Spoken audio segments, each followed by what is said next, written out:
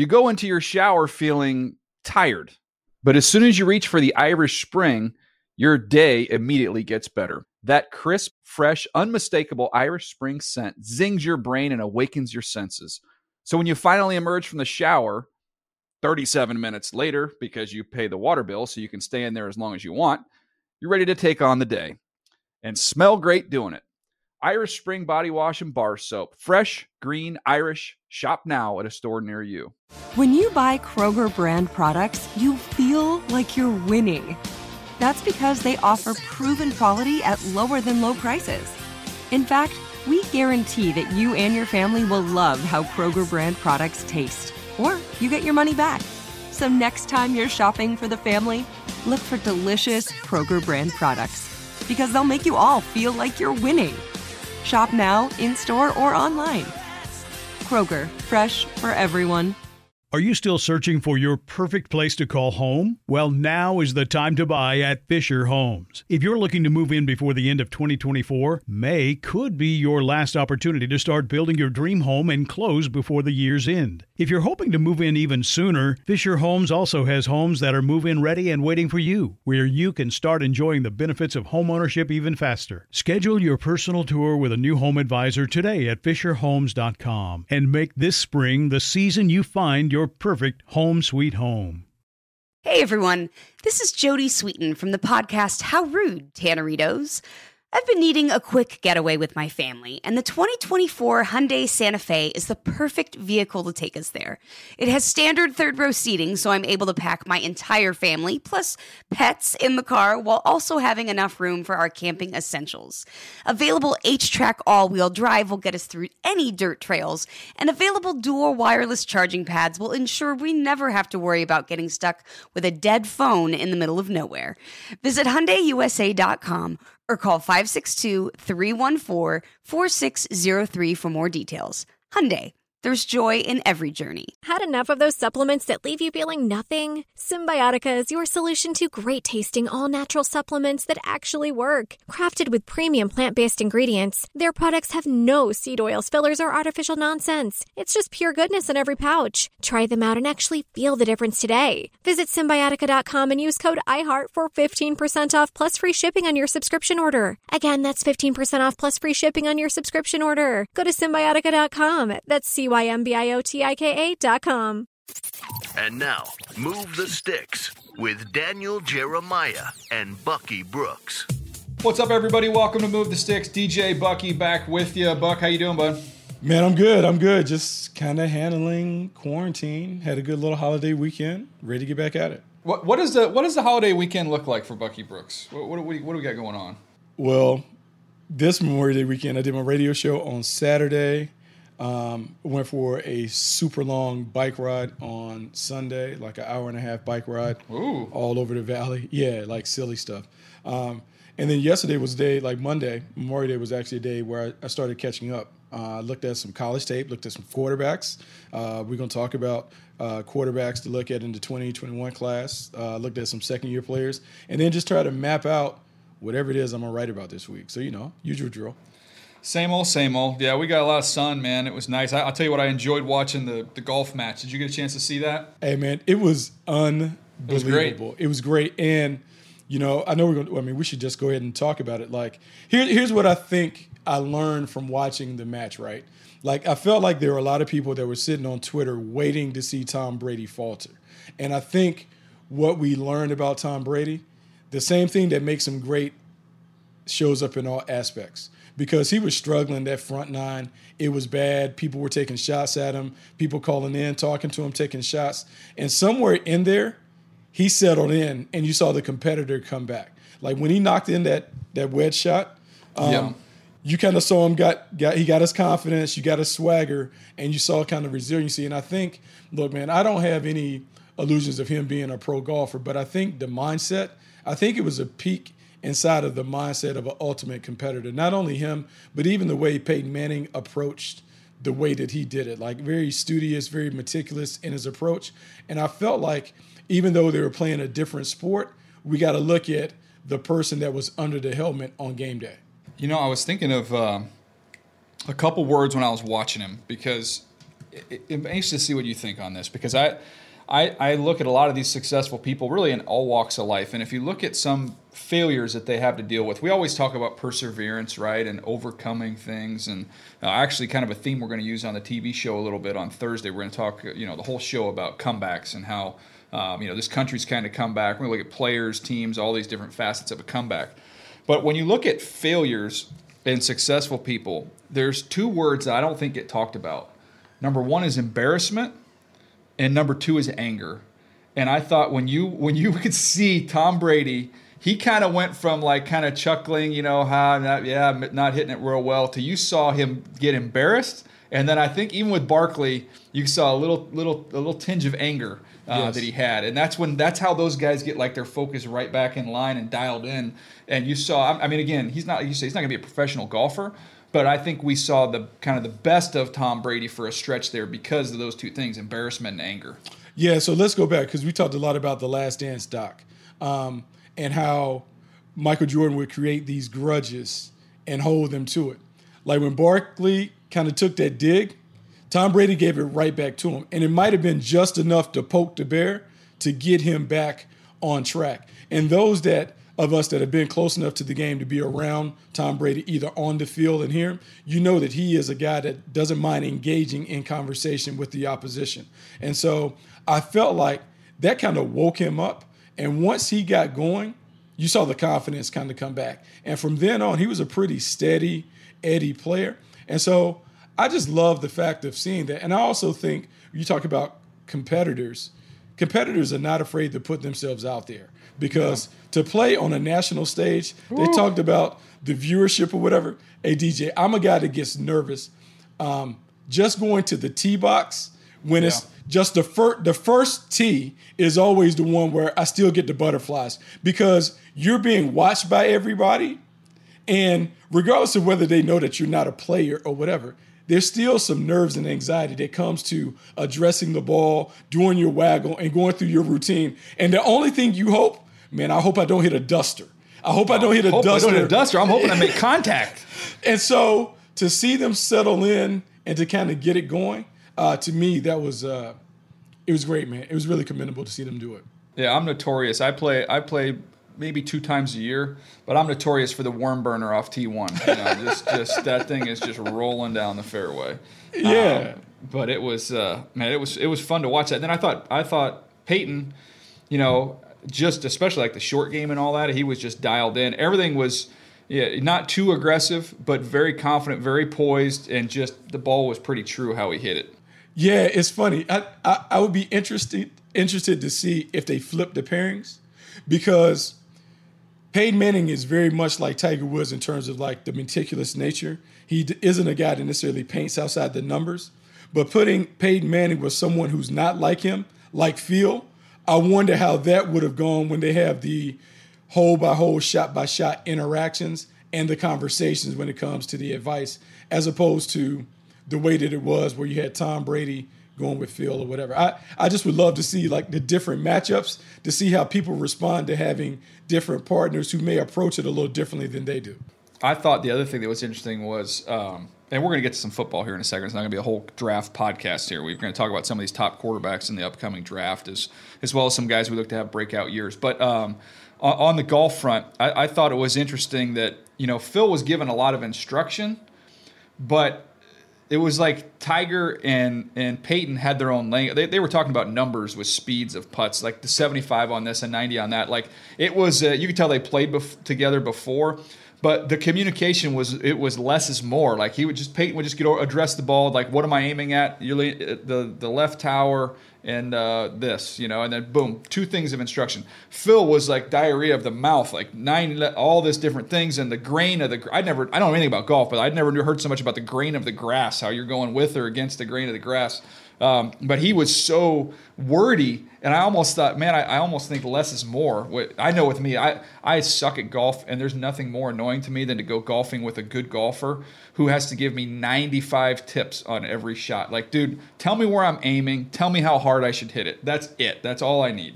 Yeah, it's funny because if you go back and you think about the way Peyton Manning played, a lot of what they did at Indianapolis was really, really simple. It was simplicity with execution. And so, like in talking to Reggie Wayne about it, Reggie would just talk about, look, man, we do the same things over and over and over again. The repetition was what enabled us to be successful. For me, something tells me that Tiger and Peyton somehow got together prior to, and that they had worked out. They had worked out some things because they were very, very comfortable playing with one another. And you're right, Tiger was very efficient with his word choice. And by the way, did he hit a bad shot? Did Tiger Woods hit a bad shot pretty much the whole day? I mean, good night. I mean, he was really, really on his game. I mean, he was on his game. I give Peyton and Tom credit to go an entire round with the limited, wayward shots that they had that were way out of bounds. I give them credit because I can only hope for the day when I can shoot sub 90 and really enjoy the round. I don't think I couldn't break 100, but I'll tell you my last golf story. I've told you some of my golf stories, but went down and played Pinehurst, right? Down in your neck of the woods down there in Raleigh, right? Nice course, right Beautiful. Outside of it, yeah. But so we get to 18, and I shank my drive. So you're coming down the home stretch, and there's the 18th green, and there's a restaurant that just kind of wraps around it, and people are sitting outside of the restaurant. So I shank my drive, and I think I hit my second shot wayward as well. So now I'm kind of off in the woods, but I could still get there. I mean, I could get to the green from there, but it wasn't a good lie. And I just walked over and picked up my ball and put it in my pocket. And the guys I was playing with are you seriously not going to finish out 18? I'm like, dude, I've had a nice, relaxing, enjoyable day. Hitting some lady who's eating a tuna sandwich in the head is going to leave me in a bad mood for the rest of the day. So I'm done. I'm out.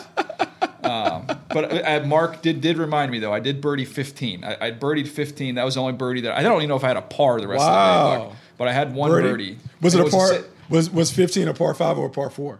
Gosh, I can't even remember. Mark would know. I can't remember if it was a 3 or a 4. All I know, it was par 3. I was off the green. I was off the green, and I putted it from a freaking mile off the green, and it just found it. It snaked its way into the hole. But that was the only good shot I hit the whole day. Oh, well, look at you! Next time we can get you in that match. Can you imagine? Man, no thanks. Yeah, that's a lot. I give them credit because I don't know, man. The pressure of just being watched by everybody. Did Tom Brady? I don't think ever took the driver out. He was just hitting it. He was hitting. So, but I subscribe. I'm raising my hand because I subscribe to the Tom Brady school of playing golf. I never, ever. I don't even have a driver in my bag. Really? No.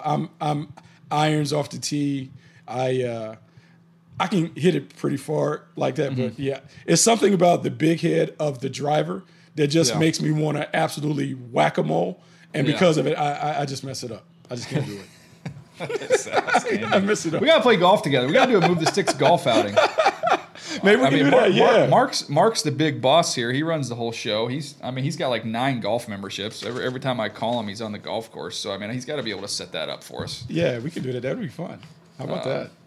We could, we could also bring a couple of the ATN guys and play miniature golf too. That would be fun. Oh, we can play putt, but we let them. Yeah. We can let them go up under the windmills. Yeah, they can get right up under the windmills. Well, the good thing is if a ball gets stuck, they just walk right underneath the windmill, grab it, and take it out. So that's good. That's nice. All right, Buck. Let's get on track here with some football stuff. Talking about some second-year players that we see taking a big leap this year. Maybe not saying they had a bad first year, but just think we're going to see a monumental jump here in year number 2. Who do you got? I mean, look, I'm on board. It's all over Twitter because I wrote about Kyler Murray last week and how I think he can be the MVP. We've seen the last 2 MVPs were guys that in their second season, they just exploded. You talked about the 3P formula, play caller, playmaker, protection. When I look at what is around Kyler Murray, you can check off all the boxes. Cliff Kingsbury is more comfortable in the NFL game. I thought he did a great job making adjustments about the middle of the season, going from more 10 personnel to more of your traditional sets. He was able to blend in the air raid with some traditional things, and that offense clicked. Kyler Murray had 3,500 pass yards, 500 rushing yards. He and Cam Newton are the only guys to have been able to hit that number in NFL history as rookies. And then when you think about what they added around him, Kenyon Drake came around the middle of the season, played well for them. Terrific hybrid playmaker, catch it out the backfield, can run it. DeAndre Hopkins gives them a true number one to go with Larry Fitzgerald. And the thing that I noticed last year, Kyler Murray didn't really throw the ball down the field. Only 11% of his passes were beyond 20 air yards. But he had the 7th most yards on those throws. And so now with DeAndre Hopkins being a master of the 50-50 balls, I think those one-on-one situations on the outside, he should really thrive. I think he is poised to have a breakout year.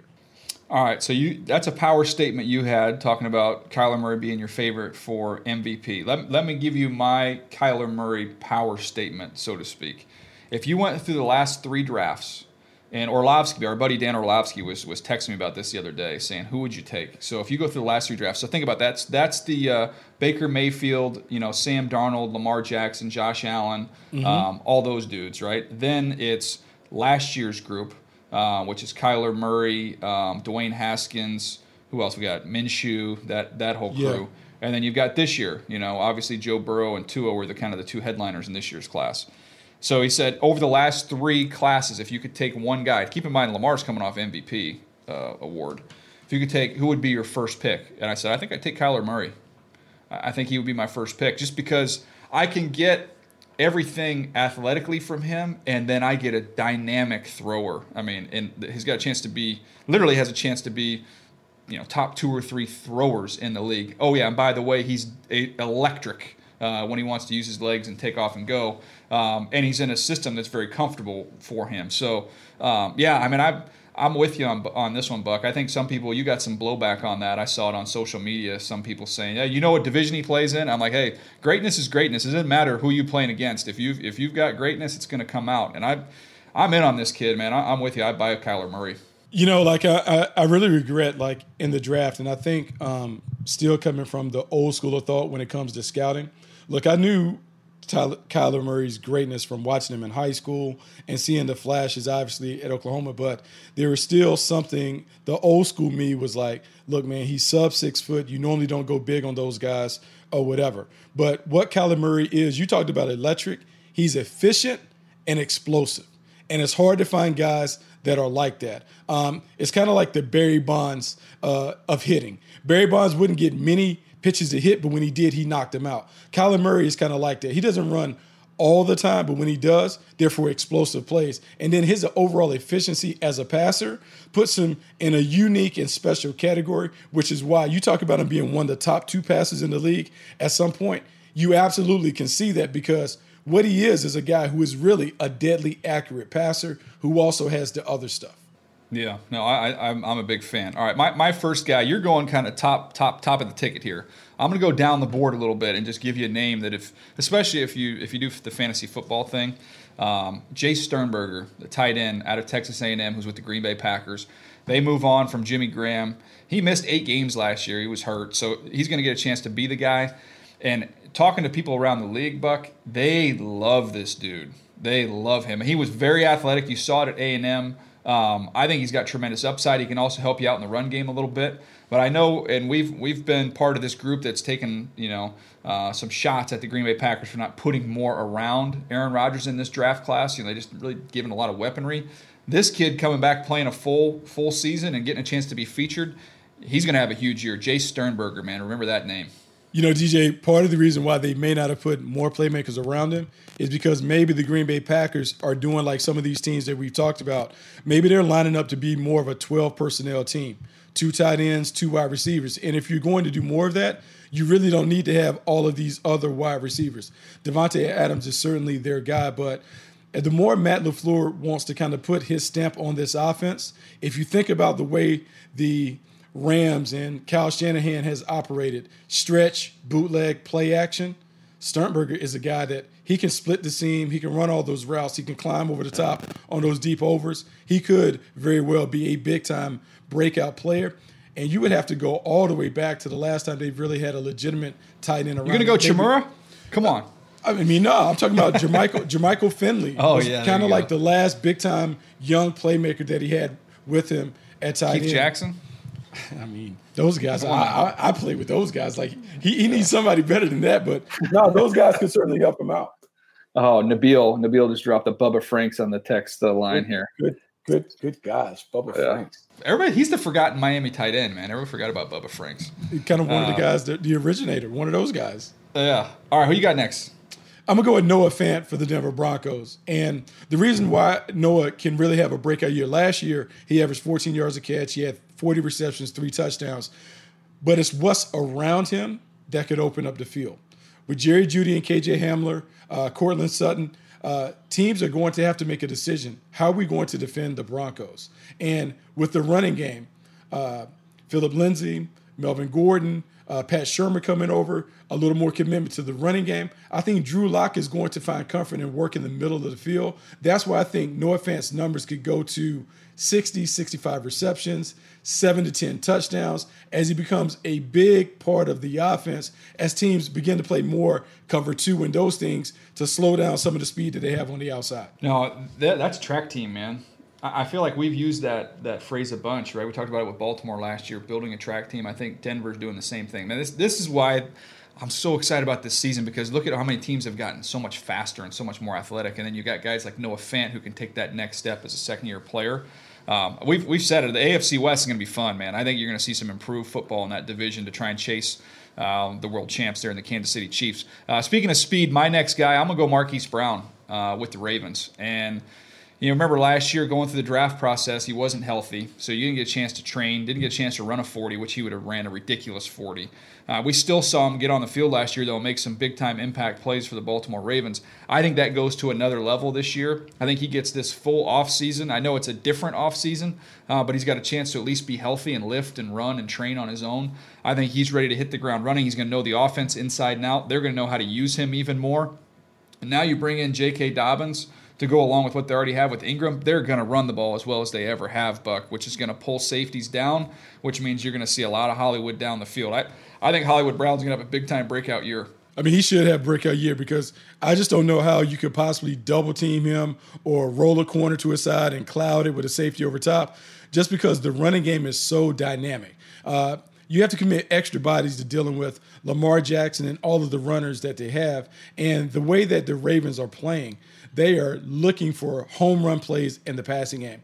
Hollywood Brown wasn't fully healthy, coming off the foot injury and those things. I don't even think we scratched the surface at what he could be as a playmaker in this offense. Looking at the video of Lamar Jackson and Hollywood working on routes in the park, I just believe that combination is going to be super explosive. Hollywood Brown, 10-plus touchdowns. I think it's easy to forecast that as this offense continues to grow. All right, who you got next? Man, the team that beat up the Baltimore Ravens in the playoffs, Jeffrey Simmons for the Tennessee Titans. Jeffrey Simmons played 9 games last year. I think if Jeffrey Simmons doesn't get hurt in the run-up to the draft, we're talking about a top 5 player in the draft, maybe the best defensive player in the draft, the way that he is a disruptive force, not only against the run, but against the pass. Well, now that he is back and committed, he understands the speed of the pro game. I just think a full season of Simmons on the inside is going to take this Tennessee Titans defense up a notch. They could go from good to great as he begins to impose his will on opponents. I mean, what a value pick, right? I mean, I know we said it at the time. Like, if he's healthy, he's top 5 pick all day. But I thought, man, not only, even if you had to redshirt him, that's a good pick because of what he can be potentially. But, man, they got good work out of him last year. And that was kind of like a little bonus what they were able to get out of him last year. Now you're going to get him healthy through the whole offseason. He's got a chance to be a perennial Pro Bowl player. I'm with you on that. I feel like I'm piggybacking you and following you on a lot of these because I had a different player down, but I ended up switching it because this is like a forgotten guy. Quinnen Williams. Remember what we were saying about Quinnen Williams coming into that draft? Yeah. I mean, we had Bosa over him, but it was like he was in the conversation. Yeah. He was right there. Yeah. He had two and a half sacks last year. Did not really have a big-time impact at all for the Jets. Now, I don't know, how great he is as a fit in Greg Williams' defense. But I just think that Greg Williams has been a good defensive coordinator in this league for a very long time. He's going to get more comfortable with him and how to use him, and I think Quinnen Williams will be able to make that adjustment. I just can't believe, that we're not going to see a better version of this kid. As dominant as he was in the SEC, the best division in college football, they couldn't block him. It didn't matter who they were playing against. Quinnen Williams was unblockable. And I just have to believe that we're going to see that player emerge here, and we're going to see more from him. Because I'll be honest with you, Buck, that was disappointing last year. I thought we'd see more out of him. Yeah, when I talk to guys on the inside, like just maybe some immaturity, just trying to figure it out. And it can be a big stage going from Alabama to New York and all the things that come along with being a New York Jet. But I do believe he is too good, too talented not to be the player that we thought that he would be. You're right about Greg Williams' system. Is he an ideal fit? I don't know. But I do believe the player is certainly good enough to be a dominant player. And at some point, that talent is going to bubble up. And I think hopefully this year we will kind of see him play at his best. Yeah. Anybody else you want to add in here, Buck? I think that's a pretty good list we've got. Man, that's a great list. The thing that we've always said, most players have their biggest improvement from the first year to the second year, even without the offseason and the OTAs and those things.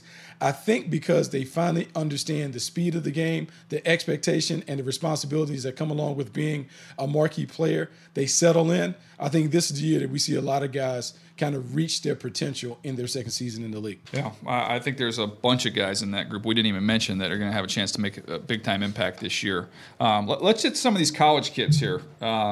We both have spent some time studying the top 3 quarterbacks, the top 3 names, I guess you should say. And I'll tease it, I've got the First Look series that's going to be coming out at NFL.com, where what I do is I'll watch 3 games on a player, and it's kind of just my first exposure to him, my first impression, and I'll do a little write-up on him. And I think the first one is coming either later this week or early next week. Is going to be Justin Fields, the Ohio State quarterback. But I spent time watching Trevor Lawrence from Clemson, Justin Fields from Ohio State, and then Trey Lance from North Dakota State. And I'd seen, you see these guys when you're studying other players and you kind of see the flashes. But, sit down for the first time and dig in and watch 3 tapes. We'll obviously get a chance to watch a lot more as we go through the process and through next year. But it's a healthy exercise, I think, during this time of the year, Buck, to get that first exposure to these players. Well, when we were working for a team, DJ, this is what we would do. Like the month of June is what we call doing quote-unquote junior tape. What it is the lists come out. We get a feel for who are the players in our area. And what you do is you go back and look at last year's film on those guys. And part of the reason why you're doing that is just first exposure. It's also to help you set your schedule in terms of who do I really need to see multiple times. I need to see him early in training camp in August. I need to see him again in the middle of the year. And I have enough time. I need to go back one more time at the end of the year and see them. And so normally you want to reserve those trips for your A-listers, your top players. And so your First Look series is really a microcosm of that. It is, hey, these are the names that we're hearing. Let me get a glance at them to kind of get a feel for what they are. And I'm not married to what I say about them in the summertime, but this is kind of like the foundation, the jump-off point for what my evaluation will be as we kind of do a 365-day look at them. Yeah, it's just that first glimpse. Again, I just used that phrase, the first look. It's our first look at these players. And we always talk about, maybe this is the right city, right? We always use the line, get them in the right neighborhood. Eventually we'll get them in the right house. During the summer, I feel like let's just get them in the right city, man. Let's just get them in the right city. Kind of, are you a dude? Are you not a dude? Then we'll go to the fall. We'll try and get you in the right, the right neighborhood. And then we get to draft day, we need to have you in the right home. But again, it's just that kind of first big picture look at these guys. So why don't you fire away here on the first one? Trevor Lawrence, somebody you got a chance, and we both got a chance to see him up there at the opening in high school. So you've seen this kid for a long time. The hype was incredible, but he was good enough to put an undefeated starter on the bench, right, that year at Clemson. He came with hype, and so far he's lived up to it. But what have you seen from him when you really studied him? Look, man, he came into Clemson billed as to cast me out, and he certainly has lived up to it. 6'6", 220 pounds. He's a rare combination of a guy who has outstanding arm talent and explosive athleticism for a guy that is his stature. You really don't see guys that are 6'6" that can move like he moves. I think the things that stand out to me, his movement skills, the fact that he's able to run like quarterback read game, quarterback design runs. They did it this year more than last year, and he really thrived at that. He is what I call a big play hunter. He wants the big play. He wants to push the ball down the field. He throws more 50-50 balls to his playmakers than anybody that I've seen in recent years, and that includes Joe Burrow, because Joe Burrow made a living off of the 50-50 ball. The reason why he does it at Clemson had a basketball team on the outside. All of their receivers are 6'2", 6'3", or taller. He throws it up, lets them go get it, and trust them. I think the thing that I absolutely love about his game, he has the back shoulder fade down. Aaron Rodgers has made a living off of it in Green Bay. Trevor Lawrence has that club in his bag. The one thing that I worry about Trevor Lawrence, I think he's more of a scorer than a shooter. He is super talented. He's a playmaker.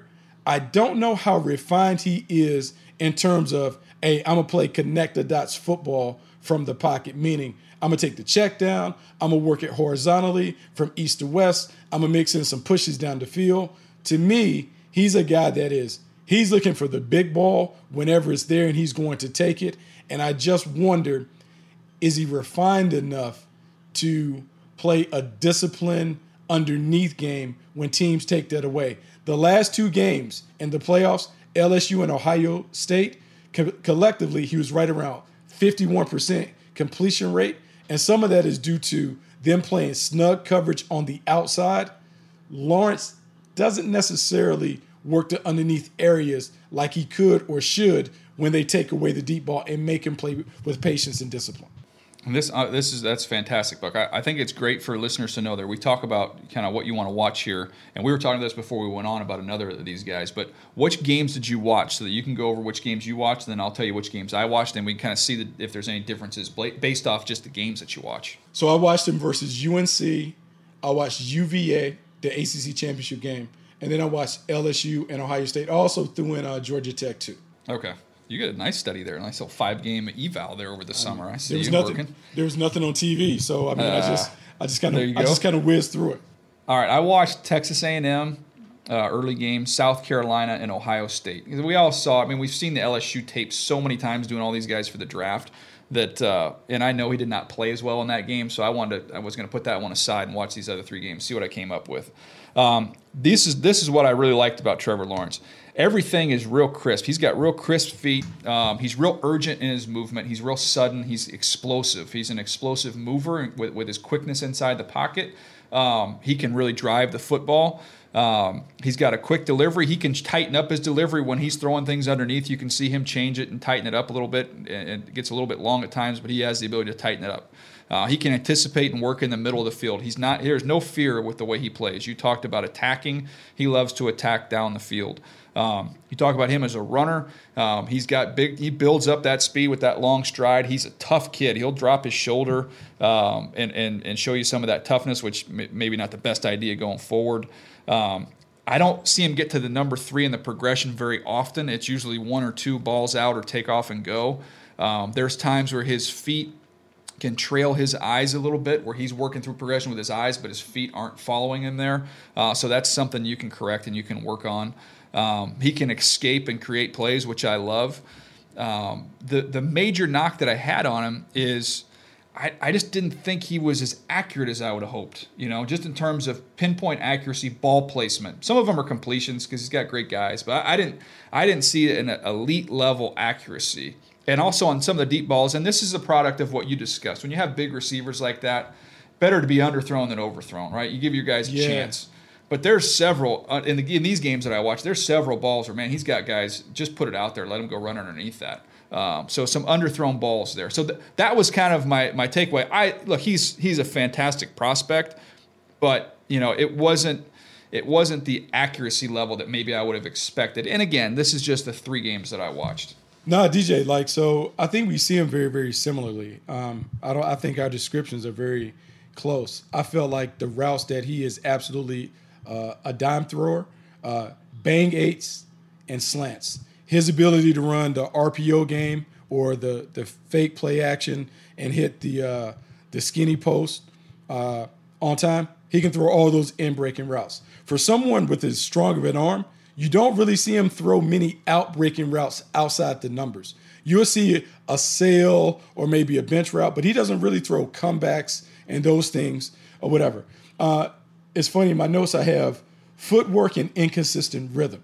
Like I did feel like his feet weren't always in rhythm where you can just deal on time. And now I'm saying that knowing that the talent is tremendous. Like the talent is off the charts.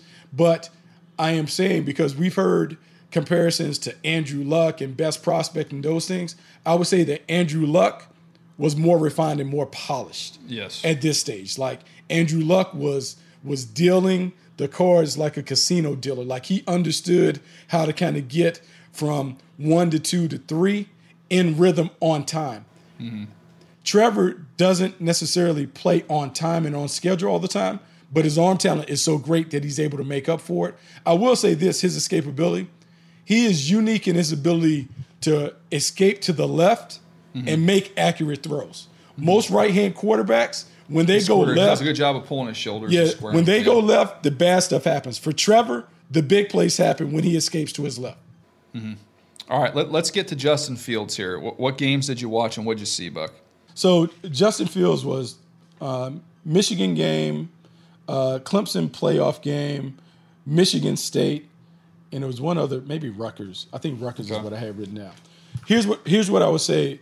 He is a time and a rhythm thrower to me. He plays a little more of the intermediate game. A-plus playmaker, excellent arm. He's a time and rhythm passer with pop. He throws on time. He's accurate. He throws with a variety of pace on his throws. And he really does a good job of working the 10 to 20-yard box. Digs, comebacks, all those things, he throws it. I think he is a really good runner. He's tough and explosive. He is better, to me, when they play up-tempo and they play with pace. It just kind of hits his wheelhouse. My areas of concern with him, blitz reaction versus changing coverage. When teams brought pressure and they could change the coverage, meaning they would bring a variety of pressure up front, but the coverage may go from man to zone to hot coverage, needs experience with that because I thought I saw some problems. And then I think the bigger thing, and this is just one of those things that just kind of hangs in the distance, the stuff that you hear about him from Georgia, not necessarily maybe being like the most dialed-in worker, I just think it needs investigation. That's all. I don't have anything to really go by on tape, but it's just one of the things that kind of came out of the program at Georgia that they wanted him to take the job from Fromm, but he didn't seize it, and he didn't seize it because maybe he allowed Fromm to outwork him. All right, so I want to go through this a little bit because this is fascinating because the games you mentioned, I watched Michigan State, Wisconsin. So you watched Michigan and Michigan State, right? So we watched a lot of the same games. And this is what happens. This is kind of a peek behind the curtain when you go into a draft meeting. So you could have two players who could see a player very similarly, and you could see a player, two scouts see a guy very differently. So in this case, I want to show you some of my notes here, okay, Buck? Think about what you just said, right? Yeah. I don't know if you can see this at all, but see that? Let me see if you can see it up there. I don't know if you can see it here. All right, okay. Can you see it now? Yeah. So do you see things I circled? Holds ball, right? Yeah. Holds ball sack. See the rhythm? See how I've got rhythm written down a couple different places? First read rhythm, right? You talked about being a rhythm thrower. Yeah. Struggles to ID the blitz. You see that? Yes. You see I holds ball sack. You see that down there? Yeah. Like I was listening to you kind of go through and talk about some of your notes, and because we watch the same games and because this is kind of what you do, right? We kind of see some of the same things, have some of the same concerns, but when he's in rhythm, he's accurate. He can he throws with anticipation even. Like you'll see him on a 7-step rhythm comebacks. You'll see him back foot in the ground, balls out on time, perfect placement. But when you have to see him, he gets corner cats or different looks that kind of come out of the blue. He just struggled to get that, to feel that, and to get through that. I think he's outstanding as a runner. He's very elusive as a runner. I posted one play on Twitter that shows his ability to make people miss in space. He did a good job down in the red zone. Really good ball handling in the RPO game. Yeah. Very comfortable in that. When he has to reset, like he can move and climb around. The difference I would say I would give Lawrence the edge is that when Lawrence gets moved around, he can then square up and still deliver the ball inside the pocket in a nice posture, in a nice throwing posture. When he gets moved off of his spot, he wants to just kind of drift and get out of there. You don't see him then put your feet back in the ground and then be able to throw the football. So that's an area he can improve on. But I thought, like Lawrence, this same thing here with Justin Fields, moving to the left, really good job squaring his shoulders and being accurate when he's on the move out there. I don't know if you noticed that I put down everything's out of a 3/4 arm slot, so he's a little bit lower with his release point. But he has a baseball background. Yeah. He has a baseball. I know he played all the way up into college. He didn't get drafted. I need to see if he was supposed to be a big time prospect. Yeah, because he was supposed to be a prospect or whatever. But like he has some of that, so maybe he gets some of that from being able to throw from different platforms and the like. Man, it's funny how we saw those things. But yeah, because man, Blick's reaction with changing coverage, it just stunned him. And some of that is in Trevor Lawrence, we're seeing a guy who was a 2-year starter, and Justin Fields is a 1-year starter. And so the experience factor, just the amount of reps, being in games, and those things. And the funny thing is, DJ, I end up putting the same grade on both of the guys. But, I mean, I think both guys have some work to do when we talk about comparing them to some of the greats that have come out in recent years in the last decade. I just think they have things that they certainly can work on. I don't think they're finished products by any means heading into their final seasons or what could be their final seasons. If I was going to use the one main difference, is really simple, right? A simple word, vision. I think I have Lawrence over Fields because I think Lawrence has better vision. And that comes, some of it's IDing pressure. Some of that's also just missing some opportunities. Justin Fields misses when he has some opportunities. Just overall field vision, I don't think he's as good as Lawrence in terms of just how he sees the field. It's funny because I had these guys described as shooter and scorer.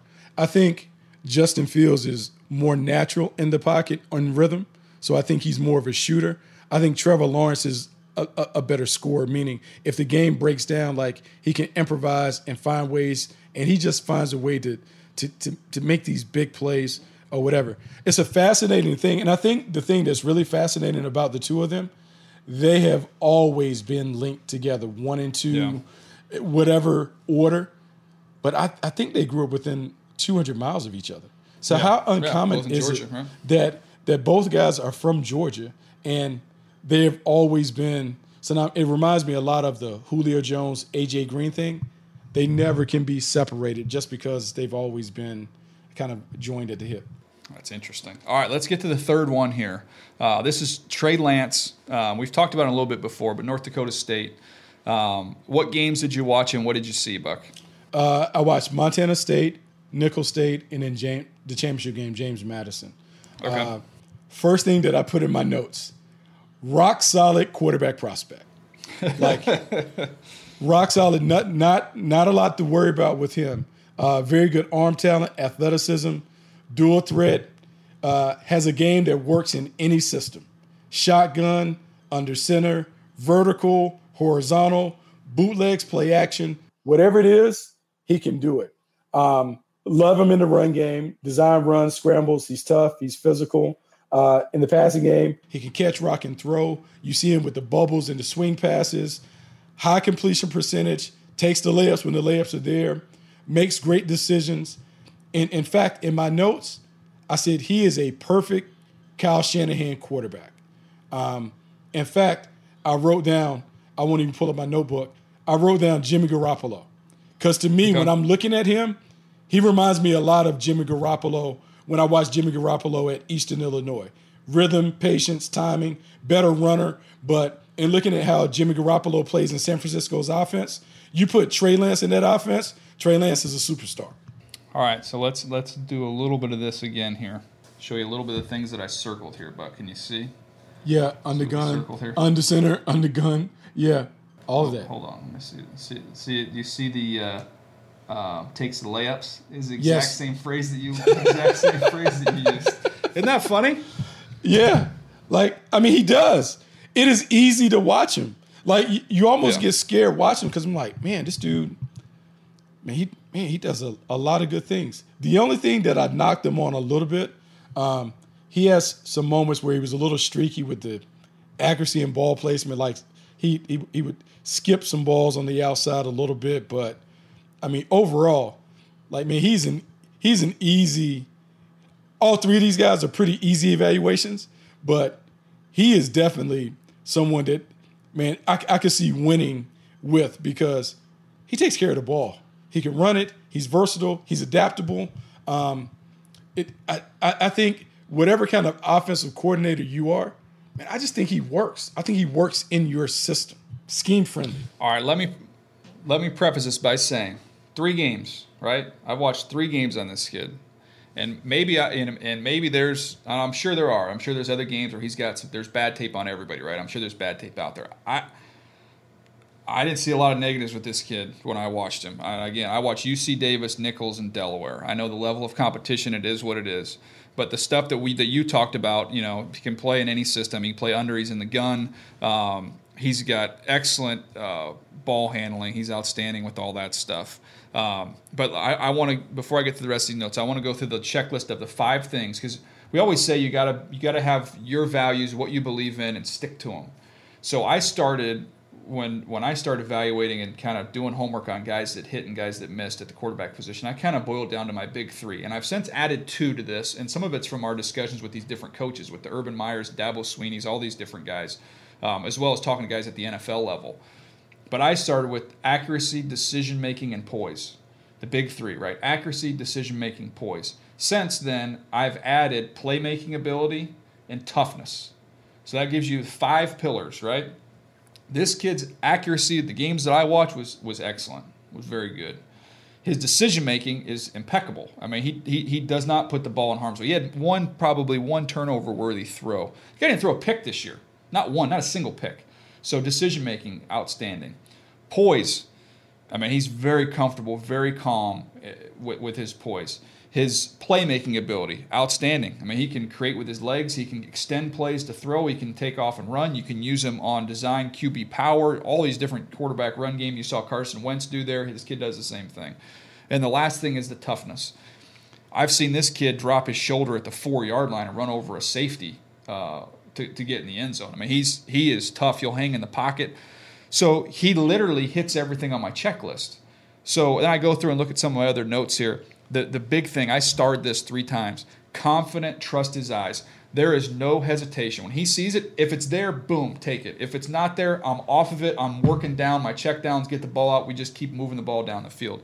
He's efficient. I think you use the combination kind of efficient, explosive. Like this kid he has got a loose arm. He has the arm strength to beat coverage, and he does a nice job of those opportunities to take it. He takes it.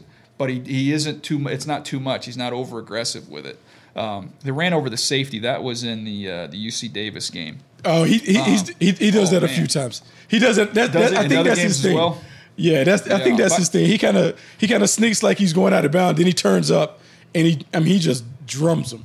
I saw him work full field more than the other 2 guys did too. I saw him work all the way across the field, get deeper into progressions. Now he's playing with a really good team against teams that aren't as good as his. So I mean, look, Ohio State and Clemson are going to be better than just about everybody they line up against too. Mm-hmm. But there was a distinctive difference there, so I take that into account. I thought he had really good vision and feel down in the red zone. I thought he threw with good touch. If it's not there, he'll take it and run. I mean, we use the phrase, right? Don't scout the helmet. Mm-hmm. So if you don't have reputation and you don't scout the helmet and just watch 3 games, I just watched 3 games on these 3 players. Based off the 3 games that I watched, this kid was the most impressive of the 3 quarterbacks. And again, people will lose their mind over that. Trevor Lawrence is outstanding, and Trevor Lawrence, is going to be in the pole position coming into the fall. But just off the small sample size, I thought this kid played better than Trevor Lawrence and Justin Fields in the 3 games I watched. So here's a couple things to that statement. And we've been at this enough to understand how the evaluation process goes. It's kind of like a starting point, right? And so when you see someone like this, and just so everyone understands, we will dub him as a small school player. But what happens is when you see someone that plays like this at a small school, you put a little star in your nose, because this means that I not only need to go watch him again, but I need to go see him in person. I need to really get a feel for who he is as a player and who he's playing against, so I can just gotta have better context. But here's what I'll say about North Dakota State. The last 2 quarterbacks that have played there have played or are playing in the National Football League. Carson Wentz and Easton Stick. We've seen those guys play in the league. The offense that they run translates very well to the National Football League. What they're asking their quarterbacks to do, it is an easy evaluation, because when I turn off their film and I turn on Sunday tape, it's the same. And even though the league is morphing into more college football-like stuff at quarterback, it's still easy to see him play in a system that we will dub more pro style and be like, oh, okay, I can see that working. The only reason why I really didn't put Trey Lance above those guys is because I'm a little more conservative when I see someone at that level, that I just kind of pause before going big. Even though I've had mentors tell me, oh no, go big all times. Like regardless of the level, go big. The only reason that I've paused on Trey Lance is because it's a little different apples to oranges. So when I looked at the grades, I'm still using an old grading scale. I had Trevor Lawrence and Justin Fields at 7.3. I have Trey Lance at like 7.1. And so what we're talking about is the difference between maybe a top 10 pick and a top 15 or top 20 pick. The separation isn't that great, but I just had him a notch below until I see him this year or whatever. But we're speaking the same language. He is in the conversation with those other two guys. How about that? I'm thinking back. This will be a fun exercise. Maybe somebody can do this that's listening. Go back and look one of these up. But I remember my first mock draft, Carson Wentz's year. I think I had him going like 3, or I had him going in the top 10. And at the time, it was like a little bit similar to this discussion of fringe first rounder. Like this guy potentially could go in the first round. I remember that came out the week of the Senior Bowl, and I was like, nah, this dude. I had him as the top quarterback, and he was like way up there. Yep. People lose their minds because it's easy for us to say don't scout the helmet. But as a general public, you're like, I've been watching Trevor Lawrence play on the big stage week after week. I don't even know this kid. But that's not even it. Yeah. I've heard everybody tell me that he's going to be number 1 for the last 2 years. So when you come with something different, what are you telling me? Everybody else is telling me that he is the lock. He's the best thing that we've seen since Andrew Luck. So why all of a sudden now is it different? Yeah. Yeah. That's what it is. And again, we got plenty of time. There's nothing's written in ink right now, and we'll see how this kid does. All I know is if you're asking me, do I like my quarterback to never lose football games and never turn the ball over? Yeah, I'm into that. Call me crazy. I like that. I don't know if there's ever been a more impressive stat line than what this kid did. Go do yourself a favor. Go look up his numbers. 28 touchdowns, no picks. I think he ran for over 1,000 yards, a ton of touchdowns on the grounds. By the way, didn't lose a football game, won a national championship. His first year as a starter. I mean, that's what you like. And I think we can say that for most of these kids, like they take care of it, they win at a high level, they understand it. I think the overall theme of the discussion, if I'm a team in need of a quarterback, and I can't think of many teams, I feel good about this next class coming down the pipe. These kids are all good. I feel real good about the 3 that could be in this next draft class. I'm okay with it. Yeah. No, it's going to be fun, man. It's, again, first look series, just getting the first look at these guys. We'll do a deeper dive on as we go through the fall, and this will adjust and change. But it's exciting. I think it's definitely at least you have to say this is they're 3 dudes, man. Like this is not just Trevor Lawrence all by himself. Like this is an incredible class so far. The first look at these 3 guys. And I think it's important that people understand when we talk about it as 3 dudes, it is a legit competition with 3 dudes. It's not like, oh, here are the first 3 that are going to go, and we're just going to anoint Trevor Lawrence or whoever as number 1.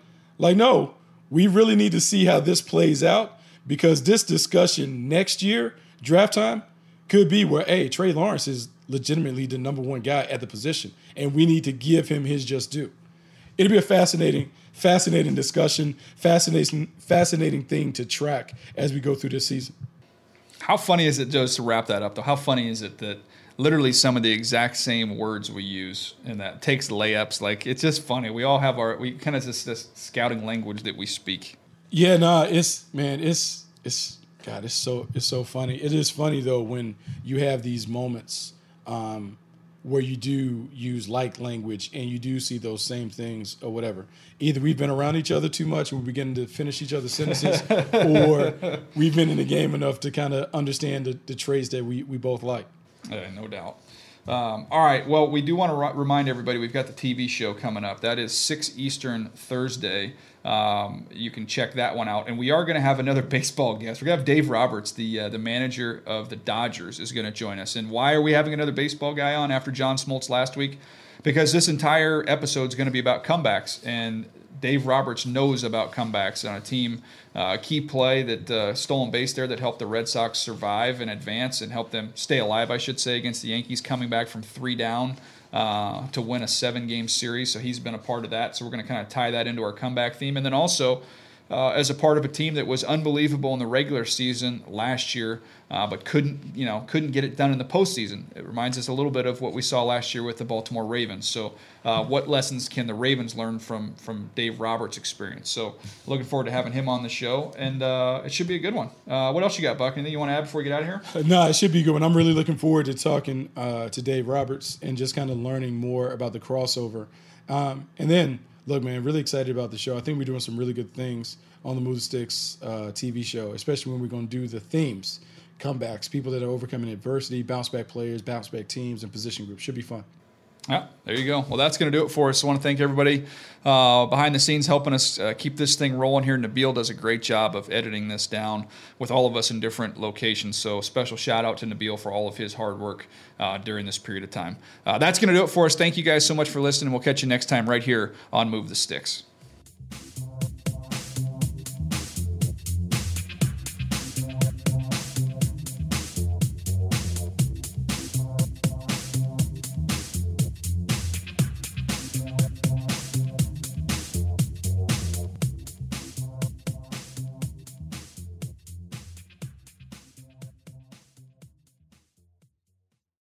You go into your shower feeling tired, but as soon as you reach for the Irish Spring, your day immediately gets better. That crisp, fresh, unmistakable Irish Spring scent zings your brain and awakens your senses. So when you finally emerge from the shower 37 minutes later, because you pay the water bill so you can stay in there as long as you want, you're ready to take on the day and smell great doing it. Irish Spring Body Wash and Bar Soap. Fresh, green, Irish. Shop now at a store near you. Are you still searching for your perfect place to call home? Well, now is the time to buy at Fisher Homes. If you're looking to move in before the end of 2024, May could be your last opportunity to start building your dream home and close before the year's end. If you're hoping to move in even sooner, Fisher Homes also has homes that are move-in ready and waiting for you, where you can start enjoying the benefits of homeownership even faster. Schedule your personal tour with a new home advisor today at FisherHomes.com and make this spring the season you find your perfect home sweet home. You know that feeling when you walk into your home, take a deep breath, and feel new? Well, that's what it's like to use Clorox Scentiva. Because Clorox Scentiva smells like coconut, cleans like Clorox, and feels like energy.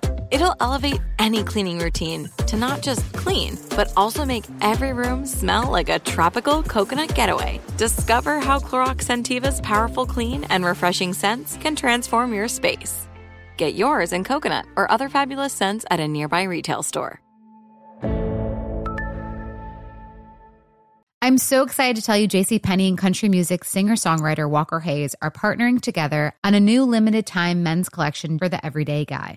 What I love about Walker Hayes is his laid-back nature. He's a family man, and being a country megastar while also having 7 kids, you know he likes to keep his style cool and casual. This new collection is perfect for the guy living the t-shirt life or someone wanting some fresh options that feel just as good. It's easy to wear, affordable styles that celebrate the ultimate family man, along with the quality, durability, and sensibility dads appreciate. Available online Saturday, May 4th at jcp.com and in-store Thursday, May 16th. Just in time for Father's Day. Limited time only. JCPenney, make it count. Managing your diabetes just got easier. The powerful new Dexcom G7 lets you see your glucose numbers on your compatible watch and phone without finger sticks. And because Dexcom G7 is the most accurate CGM system, you can be confident in your food, exercise, and medication decisions. And all those decisions can lead to big results, like more time in range and lower A1C. Get started at Dexcom.com. Dexcom data on file 2023. If your glucose alerts and readings from the G7 do not match symptoms or expectations, use a blood glucose meter to make diabetes treatment decisions. For a list of compatible devices, visit Dexcom.com/compatibility.